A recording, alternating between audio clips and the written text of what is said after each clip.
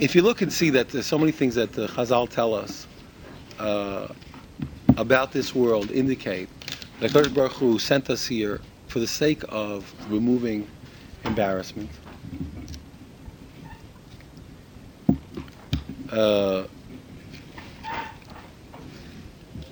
And if we look at the stories in the Chazal, which are unbelievable, about things that our great teachers did in order not to embarrass a person.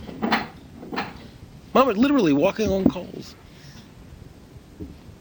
Literally walking on coals, not to embarrass a person. There's a story, maybe I was a Havi will remember. I remember the story. One of the Rabbanim in Europe, I think it was. I think I told you, he had stuck his head, people didn't have lighters and things. So he stuck his head into the furnace, to light his pipe. They stick in, they take a cinder, whatever, to light his pipe. And one of the Balabatim came in, and he had his back turned to him. And this Balabas thought that he didn't recognize it was the rabbi from the back. He thought it was another guy, one of his buddies. And he kicked him in the backside. And the rabbi realized that this Balabas never would have kicked him had he known he was the rabbi. And he realized that if he would pull his head out of that oven and turn around, that this guy will be mortified that he kicked the rabbi. And he kept his head in the oven and did not budge, and he burnt all his hair and his beard, all the hair off his head, until the guy left. And then he first pulled his face out. The guy kicked him. And the guy stayed in there, so he shouldn't turn around, said not to embarrass this guy. So Havi told me a story about a family who they made a hesped in America about the family. It's hard to understand. It's hard to understand Lamaisa, how do you do these things. But they were in some business in Europe where there was a seasonal business. They made a certain type of wooden frame. I don't know if it was for something in agriculture or whatever it was.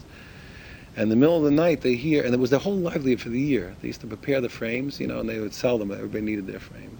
And they had everything ready. In the middle of the night they hear someone is stealing their thing. The wife calls the husband. They're going to go out and nail the guy. They're going to go wipe him out. And apparently also somehow when he saw who the person was, for whatever reason, he said don't, because he said whatever the reason was. And then he and his wife left town because it was going to be inevitable that the person would be, somehow if they would stay, that the person would be embarrassed. And they went to America, I think that's the story. You have to ask Rav Zahabi. And at the guy's funeral, the rabbi was Maspi, told this story. He said, nobody knows. I want to tell you who this, or he was told about the father, who the person came from, whatever it was. He said, I want to tell you who this family is. Okay, not saying Lamaisa, such a thing. You're allowed to, no one's a person not obligated to give away their, to give away all their possessions. But you have to understand the degrees that Chazal taught us about what it means not to embarrass another person. We see that a person embarrasses a person, the person loses chelek in Olam Haba. And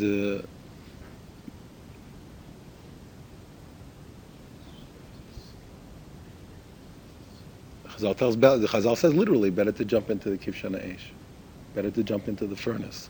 Literally, maybe that's what the rabbi understood it from. You understand? Better to jump into the furnace. He was in the furnace already. He was already halfway there. He didn't need a big thing. But also the Gemara talks about the Imam walked on coals, and there was an ani running after them. The ani was trying to find out who gave him the money. He wanted to find out, and they still had not to embarrass the guy. The guy was looking for them. The guy wanted to know who gave him the money, and the Imam was walk on fire in order not to advise this person. So I say I've mentioned before, it makes sense to me that why should it be that way? Because HaKadosh Baruch Hu, if Chazal teach us, whatever it means, that when we're close to Hashem before this world, that we're embarrassed by the overall giving of Hashem and the constant dependency on Hashem, and Hashem gives us a whole world for the sake of somehow, whatever it means, however Hashem in His wisdom understood it, that somehow by doing Torah mitzvahs and by doing free choice, however it works, that somehow in some way in His wisdom we understand that after this life we'll be in a different state, we won't be in a state of embarrassment. And HaKadosh Baruch Hu made a whole world for that. So we can understand why, if a person is willing to embarrass somebody, I guess he doesn't care. If the whole difference between going back to God and before God and going back to God is only to remove embarrassment. So it turns out that the whole Olam Haba is that. In some respect, that is the whole Olam Haba. What's the difference? We were there already. What's the difference? We were by Hashem, we're going to go back to Hashem. So if we understand in a certain respect that the whole thing is just so that we shouldn't be embarrassed. So the person is willing to embarrass another person. So I guess he doesn't really care very much about that. That's all we came here for anyway. It makes sense. It would make sense that he would lose his chelek. What else? What else? Not when they're coming to man somebody. Effectively, that was the whole universe. That was the whole year. We'll do the thing. Hashem doesn't need. Everyone knows Hashem doesn't need our mitzvahs. He doesn't need our avodah. Doesn't need anything. So if the final analysis, if that's the effective value of this world from a certain point of view, willing to let it go. Therefore, we when it comes to we'll talk about onos dvarim and these things, to oppress a person, or to say things, or that's already painting a person. It's not exactly the same thing. What difference it makes? Somebody asked about the tochacha, so Reb Dov mentioned to me that the Siddur Gra, they bring that from Rechaim Volozhin, and if a person is not able to mochiach properly, so he's pater. Pater. Even though we have a mitzvah to do it, but if you can't do it, so you're pater from doing it. To that degree. Chazal told us that you can't, we don't give tochacha in such a way that it's going to whiten the person's face. We don't do it. So even though you have a mitzvah, it overrides if we can't do it properly.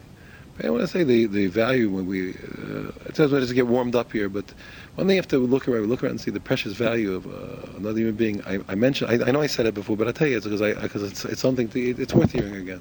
I noticed by Rabbi Goldberg, people in learning, people make mistakes. You can't help it.